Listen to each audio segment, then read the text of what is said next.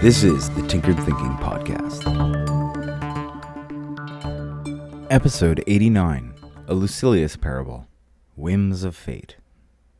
When Lucilius was a young man, he worked as a scribe for a very learned scholar in a vast library.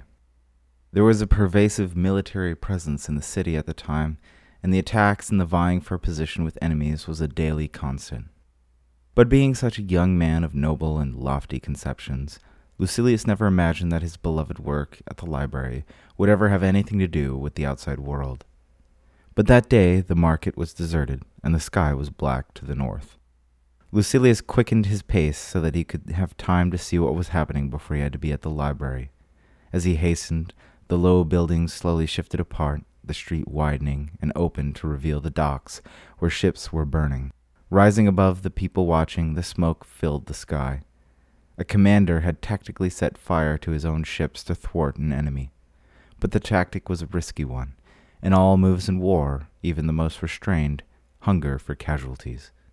As Lucilius neared the end of the street where people thronged at a safe distance to gawk at the spectacle, Lucilius's gaze followed the path of the raging fire, his heart rising to choke him. The great library was ablaze with all the ships, engulfed and fed by new winds carrying the fire into the city. Lucilius felt the pall of death creeping round him, though nothing was dying. He ran towards the library, a hysterical terror rising in him. Most of the building was alight, and the flames were spreading. Lucilius could see, knowing the inside, what sections were being eaten, devoured by the flame, the endless scrolls twisting to black crackle before dissolving into gray powders, authors turning to embers, and the only recorded memory of mankind dissipating like a small puddle before the hottest summer suns. Drawing close enough to feel the magnificent heat of the inferno, Lucilius collapsed at a gap in a line of men staring at the bright tragedy. Lucilius wept for the lost words, his mind wrenched into a hopelessness for the future.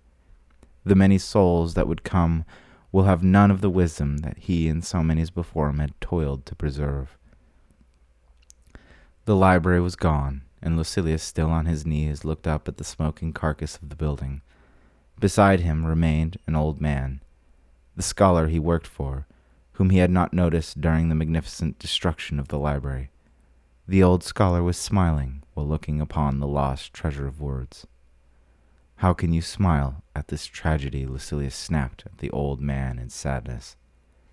"Dear boy, we have a new start. So many old, moldy words. They keep us from discovering what else we need to find." "How can you say this? How many times have you regaled to me the endless wisdom that we had in our hands?" The old scholar shrugged. "What is true will be true forever. What is true does not need any fragile dark mark made on some scroll. What is true will be found again. It will fly through the whims of fate like a divine arrow, straight and true." This is the Tinkered Thinking Podcast. Thank you for listening, and be sure to visit our website at tinkeredthinking.com. As always, and like everyone else, please subscribe. And if you'd like to support this work, please visit the support page.